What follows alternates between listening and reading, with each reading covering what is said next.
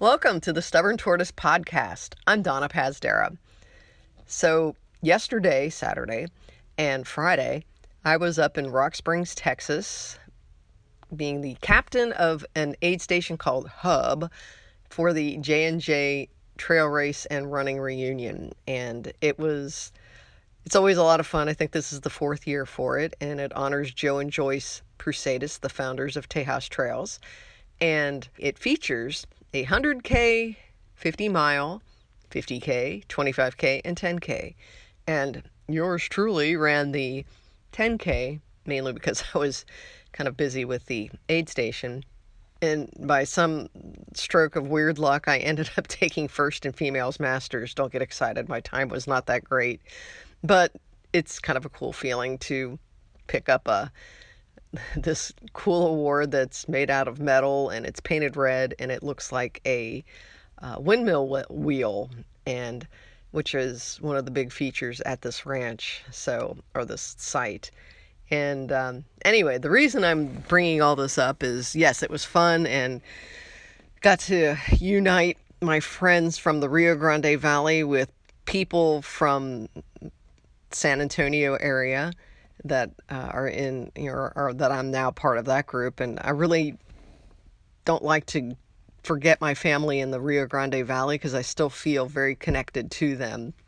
And I feel like that an aid station is there to serve the runners, and it's not just something to represent one particular group. And so that's sort of my philosophy behind that, if I can do it. And I like to throw parties. And it's funny because I'm really weird about going to parties because I know this is really hard to imagine, but I tend to be kind of an introvert in that I don't mingle real well, and I'm really terrible at small talk. And I just will end up being the guy who's over in the corner talking to my three friends for the whole evening. But if I'm throwing a party, and I like to think of an aid station as sort of a party, I like to bring people together with common interests, and that's basically what this turned into. So it was just really, really fun, and I got to make some new friends and integrate my older friends with them, and so I think we all came away with a really great experience. So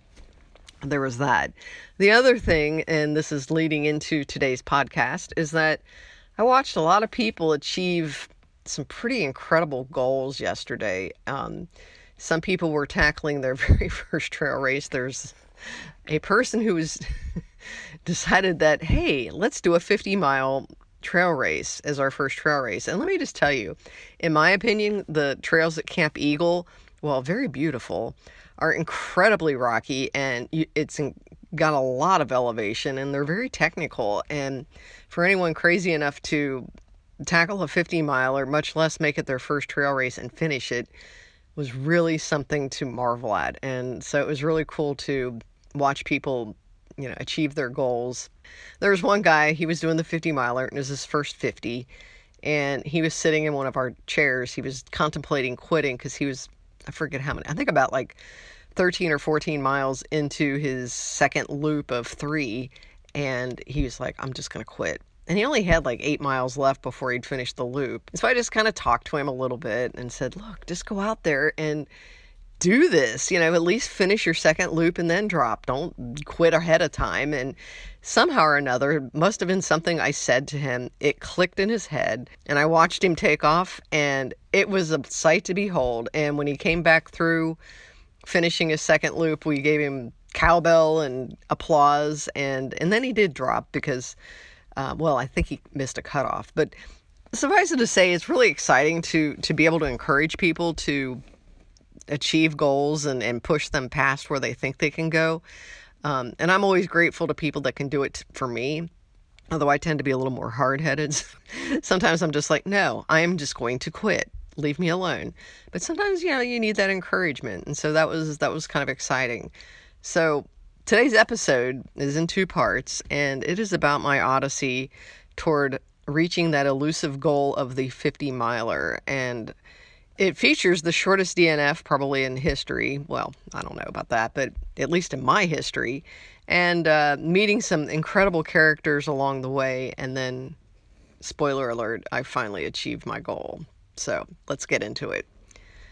So this was October of 2015, and this took place at Cactus Rose, which is probably one of the why on earth I let my friends talk me into doing Cactus Rose 50 miler as my first was probably a really bad idea, because it is a self-supported 50 miler or 100 miler. It's held out at Hill Country State Natural Area, which is outside of Bandera. And it's just this, it's kind of like Camp Eagle, only maybe not quite as gnarly. But it's still pretty gnarly. And yeah, but nonetheless, I kind of got conned into it by my friends. So anyway, here we go. So I was 2.5 miles into my 50-mile trail race when my foot slid on a wet rock and I took a fall. I wasn't particularly worried. I fall all the time. And I was descending from Lucky Peak, this nasty climb that features roughly 1,800 feet of elevation and a lot of loose rock. And in the 5 a.m. darkness, I clearly missed some of that loose rock and landed on my left knee. And then I noticed that a squarish flap of skin was hanging there below my kneecap. I pointed the hose from my hydration pack at the bleeding wound and tried to clean it. And then I just tried to keep running for a short while. I figured I'd get it patched up at the aid station a couple of miles away, and that would be that. 3 headlamps approached me from behind, and I stepped aside to let them pass. "Are you okay?" someone asked. And I explained what had happened, and then one of the trio, this slight wiry woman, stopped and shone her headlamp at the knee. "You're probably going to need stitches," she said matter-of-factly. And at the time, I hadn't really considered that this might be more serious than my usual trail spills, and she insisted on walking with me to the aid station. Penny Lane, my new guardian, is a veteran trail runner. She's about my age, and I recognized her name from poring over the results of previous trail races, and of course her name stuck out because it's also the name of a Beatles song. And we talked about our trail running and other things as we tromped through the darkness, and I thought it was really kind of her to stop and walk with me. She was doing the 50 miler as a sort of lark because she was pacing a friend who was doing the 100 miler later on. And her plan was to do one 25-mile loop and then wait until her pacing duties started and then finish her second loop. And once we arrived at the aid station, Julie, one of the volunteers, said she'd drive me the mile or so to the medics area at the starting line. And I bid Penny farewell, thanked her, and climbed into Julie's vehicle. And since it was ridiculously early in the race, I planned to return to the course once I was patched up. I had 36 hours to finish. And Becky Spaulding, the nurse on duty, sat me in a chair and went to work on cleaning the wound. Meanwhile, a handful of ladies swarmed me and helped me off with my pack and suggested that I find something warmer to wear as it was beginning to steadily rain. And luckily, I'd brought my duffel bag to the start-finish line, which contained what few items of clothing I'd packed for the race. I shimmied out of my shirt and put on a dry t-shirt. Becky said I was probably going to need stitches. And at some point during all of this, I started to cry. I was upset that I'd hurt myself and would probably not be able to return to the race, and generally felt like an idiot for being so uncoordinated. The ladies soothed me while race officials debated where the nearest ER was. ER? Oh, hell. And then I imagined that there was some sort of clinic in Bandera just a few miles away where I could be helped. Nah, this is hill country where the livestock sometimes outnumber the residents in these towns. Race director Chris McWaters, this tall, lanky young guy with an easy smile, figured the ER in Bernie would be my best bet. And of course, this was 45 minutes away. I had no vehicle, and almost all of my travel companions were in the race. And I tried texting Norma, who was pacing Orly later on his 100-miler, but cell phone service up there is really spotty, so it was decided that John Sharp, one of the volunteers, would be the lucky guy for the job. Sharp, I soon discovered, was a bit of a madman who talks faster and more than me. He was perfect for the job. I liked him immediately because he used fuck with wild abandon, and as an ex-journalist, this happens to be one of my favorite expletives. And I was impressed because he drives a stick shift, which is my preferred mode of transmission. As we headed into Bandera, he asked if I wanted to stop first for coffee. Sure, why not? So we stepped into this nice local coffee shop where I tracked mud all over their nice clean floors and ordered a coffee with milk, nothing fancy. Sharp ordered a multi-shot espresso. Oh boy. The guy behind the counter was astonished that anyone would be running any kind of race in the rain that was predicted. Once caffeinated, we headed south to Bernie, It was around 7:30, 8 o'clock, but the skies were dark and gloomy as they were at 5. Rain poured. And then we got to the Methodist Hospital a while later, and as expected, no one was there. And a guy behind the front desk asked why I was there, and then I noticed that I tracked more mud into the reception area, and he got me a wheelchair. Sharp took my shoes and put them in his car trunk. A nurse hooked me up to a couple of monitors and noted that I had a runner's pulse, meaning that my heart rate was especially low. Nothing to worry about. Sharp appeared in the doorway and snapped a photo of me with his phone. The nurse snapped back at him, saying photos were not allowed in the room, and she pointed at a sign. I giggled. The nurses were a little confused by his presence. "Is he your husband?" "Oh no, I just met this guy." And they gave me an odd expression. Hey, I figure if someone can listen to me tell the nurse the date of my last menstrual period and other personal details, he may as well be allowed to stay in the room with me. And the doctor came in and assessed the situation, and after cleaning the wound, he gave the knee a few shots of something to numb it, and then I watched in horrified fascination as he gave me 4 stitches. This was a first. $150 later, I was done. The doctor sternly advised me against returning to the race. And I sort of resigned myself to not going back even though I wanted to. I had 45 miles left, and the weather was becoming like a tropical storm. And given my propensity for falling, I figured I should probably heed his advice. I already had a backup plan. After the ER, Sharp wheeled into the Bernie Starbucks drive-thru, and we had another round of caffeine. My phone rang. It was my sister. My 9-year-old nephew was incredibly upset and worried that Aunt Nina was in the hospital. "I'm going to do the race next month. Remember the one with the rabbit medal?" And there it was. I decided that I would do the Wild Hare 50 miler on November 21st. The course is nowhere near as gnarly as Cactus Rose, and I would still be conditioned enough to do it without having to go back into training. And this race is particularly special because in 2012 I DNF'd the 25K after camping in 36-degree weather. And I conquered it the following year and gave Andrew my finisher's medal, and he gave me one of his gymnastics medals. And then last year I did my first 50K there. I figured the third time there will be the charm. This will be continued. So here we are a month later at Wild Hare. You're gonna make it after all. I was 44.5 miles and 13 plus hours in when my Ambit's battery died. It may as well have been an extension of how I felt at that point. Everything hurt. I was exhausted, cranky, and kept fantasizing about sleeping. And there were only 5.5 miles left, but it may as well have been another 50. And just ahead, on the trail and in the darkness, I heard a perky voice. "Come on, Donna," Amelia shouted. "We have to run or you won't make the cutoff." "Okay, I'm trying." My voice sounded very small and weary, like a whiny child. Millie, my pacer, aka my mental Sherpa, was leading me on a power walk, which in my case was more of a sluggish hike. I needed to finish the 50 miles before 8 p.m., and I was confident I could make it, but my up until now steady pace was slowing. "Come on, Paz," I told myself. "Get this done. Go!" It took me the better part of a year to prepare for running a 50-mile race.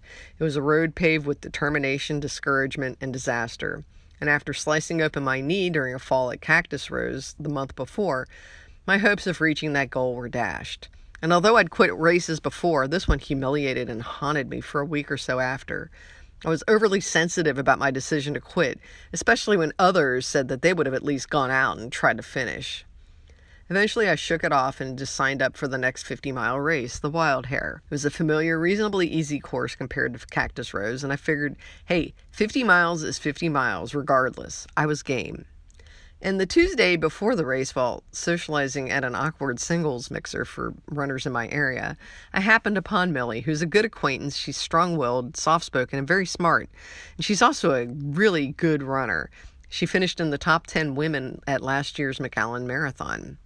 And we got to talking about my upcoming race, and I lamented that my friends were going to be gone by the time I got there because they were only doing the 25K. "I'll have no one cheering for me at the finish," I said. And then she surprised me when she said she'd like to go hang out. She had some days off coming from her teaching job and figured this would be a good way to use one of them. And then the next day I had an idea. I asked her if she wouldn't mind pacing me after 2 p.m. on race day. I figured it'd give her a taste of the trail racing thing, and she could help me mentally when I was nearing the end of the race, and she agreed. The weather was humid and slightly warm as the 50-mile runners gathered inside the horse barn at Bluff Creek Ranch just before 5 a.m. And what I found particularly striking is that a number of them are average-looking people like me. Many of them were gray-haired and not particularly elite-looking, as one might expect. People wore massive Hokas and camelbacks, to others sporting a handheld and a pair of Mexican huaraches. What's cool about ultras, I've discovered, is speed isn't necessarily the key. It's really endurance. And obviously, you need to travel fast enough to beat the course cutoff, but you don't need to be a 6-minute miler either. McWatters counted us down from 10, and we all set out on the course. The first loop was 11.3 miles. We ran the first 3.5 miles twice, and then ran the remaining loop of 4.3. And I let many people pass me, and I really didn't mind. I just wanted to keep a steady pace and not burn out. Spits of rain came down in the pre-dawn darkness, making things cooler but very humid. I finished the first loop and a half in 2:49 and felt good. Things were fairly routine on subsequent loops, well, except for the mud holes that were created from the rain earlier in the week. You had no idea of depth perception, so you'd gingerly step into the cow poo-laced water and feel okay as it encircled your ankles, and then sadly the depth changed as it slipped to knee-deep. I don't think my feet were dry the entire race. And then a wildly windy cold front swept through mid-morning, making running through the open sections a challenge. Mercifully, no rain came with the front, and in time the skies changed from foreboding gray to bright blue. The winds continued, making the temperatures cool, but I took that as a blessing. And then I employed my iPod to help me through the second loop. The playlist began with my latest power song, It's My Life by Bon Jovi, and I sang along as I ran through the woods, hoping nobody would hear me. And then sweat or something, causing the player to repeat songs in a mechanical woman's voice, began reciting the names of my playlist. Annoyed, I snapped it off. And around this time, I ran into a young woman named Liz, who was also doing the 50-miler. And I was surprised to find that there were still people out there at my pace. So we hung around for a little while chatting, and then I continued on. And I told her if she was around when I got my pacer, she was welcome to join us. Orly, who was there to see his wife Kathy do the 50K, seemed to materialize out of nowhere as I neared the end of my third loop. Donna! His voice boomed as I ran through the camping area. He snapped photos of me and ran alongside as I came in, and it felt nice to have that moral support. And I took advantage of his expertise and had him fetch me some Coke, refill my water bottles, and grab me some snacks while I changed out of my socks. And I wasn't trying to linger too much, but it was nice to see him, Kathy, and their daughter Zara, who was concerned about me running 50 miles. "Do you want to quit?" she asked. "No," I replied. "I'm finishing this." And then, knowing I was probably spending too much time socializing, Orly ordered, "Come on, get back out there. Eat while you run." And I haven't exactly perfected the art of eating and running, especially without the subsequent choking problem. So I walked over the cattle guard and through the chute until I finished a square of peanut butter and jelly. And then I was back at the now familiar parts of the course, the little up and down hills, the flat leading into the trails that twisted and turned for 3 miles until the aid station. Once past the aid station, you'd head through another patch of open pasture into what I called the gnarly part of the course, these long, loping, elevated stretches that wound down into a descending zigzag. And on one of these descents, I ran into a guy. Bruce was standing next to a tree looking down. "Do you see that?" he asked. And I looked and I saw a pile of tree bark, and I assumed that he grabbed too much tree bark and it fell off. Oh, it was worse. Much worse. That scared. He paused, unsure if he wanted to curse in front of a woman, but continued, "the shit out of me." I looked again and saw a small gray snake with black markings slithering around below. Bruce put his hand on the tree to stabilize himself on the downhill, and then right atop the snake, which had been climbing the tree. Snakes scare the bejesus out of me. I screamed, and then he grabbed a stick and got underneath the snake and flung it into the brush. I screamed again, because I could. It was particularly odd to see a snake this time of year because I'd never seen one at this place the previous 3 years. And I made sure to look twice before putting my hand on a tree from now on. And then when I started my 5th loop, I was greeted by Millie and our friend Marisol, who was there with her boyfriend and kids. Marisol handed me a cup of coffee and gave me a hug. It's been a while since I'd seen her, and it was as if no time had passed, and I was so grateful for the warmth and caffeine. She snapped a photo of me and Millie, and then we were on our way. The fifth loop went pretty well, mainly because it was still daylight and I could sort of play tour guide on the course. And surprisingly, I was still running, but I was hurting. Millie stayed ahead of me and chatted away. Sometimes I couldn't hear her because of the wind and sometimes because I was just exhausted. And she encouraged me to think of a mantra, and the only thing that came to mind was Helen Reddy's song, I am woman, I am strong, I am invincible, I am woman. And when we got in, I gave a thumbs up to McWaters and told him I was going out one more time, and I asked if there were still people behind me, and he said there were. I was a little surprised, but heartened. You can stay here till 6, get to the aid station by 7, and finish by 8. You've got plenty of time, he said. It was 5:30 p.m., and I had no intention of hanging out, pushing my luck. And I knew we'd need to get back because daylight was dwindling. And then the enormity of all of this was starting to hit me. I was going to do this. And I started to cry, overcome with emotion. I'm sure people thought I was sad, but they were pretty much tears of joy mixed with some pain. Millie and I headed back out, and I was really starting to hurt, and we hiked for the first 3 or so miles. Millie, coached ahead of time by Orly, who knows me all too well, stopped babying me. She had to, or we wouldn't have made it.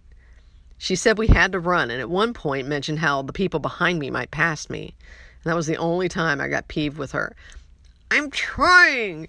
My voice came out tiny and crabby. I didn't want to be passed, but I just wasn't sure if I'd be able to move any faster. But I did, and I went into zombie mode, running and trying not to think too much. I knew what she was doing. She was trying to get me in well ahead of the cutoff. Where's the damn campground, I thought irritably as we made our final pass through the last part of the course. I just wanted it to be over. Here's the lake, Millie shouted with excitement. We were about a mile from the end. I started getting excited. My friend Bill Uton, who'd already finished the 50-miler, was camping nearby. And when he saw our headlamps, he yelled, Go, Donna! The best part was finally getting out of the woods and into the clearing and then seeing the barn. There were 2 lines of people from the San Antonio Rockhoppers on either side of the trail. Good job, runner! Go! It was just what I needed to propel me through the barn and tag the mat one last time. I spotted the clock. 14:40:59. I jumped on it just as it turned to 14:41. I beat the cutoff by 19 minutes. I was delirious and happy. A guy put a finisher's medal around my neck, and I turned and saw Millie coming through. And I hugged her and thanked her for her help because I wouldn't have made it without her. I happily took a warm shower near the house, and when I came out, Millie said Liz was in the shower room next to me, and I was so excited that she'd finished. I spotted McWaters. I did it! He gave me a hug and congratulated me. Later, I saw Liz after her shower. We exchanged congratulations and hugs, and without a doubt, this was one of my life's biggest accomplishments. And yeah, since then, I've done one other 50-miler, and I'm seriously considering the Brazos Bend 50-miler at the beginning of December. And yeah, I think I just need to get through that part. It seems like I hit a part in 50-milers where I get around mile 42 and I just start getting tired and I just want to sleep. And I'm really hoping I can. My goal is to somehow get a 13-hour 50-miler, and so far I have not been able to do that. My first one, I didn't really care. It was just going to be a PR. And then my one that I did in December this past year, I beat that by, I think, about 9 minutes, which isn't incredibly stellar, but as I've mentioned in a earlier podcast, that it was really muddy and wet. And yeah, so it was just kind of blah. So we will see. That's what I've got for this week. Until next time, see you then.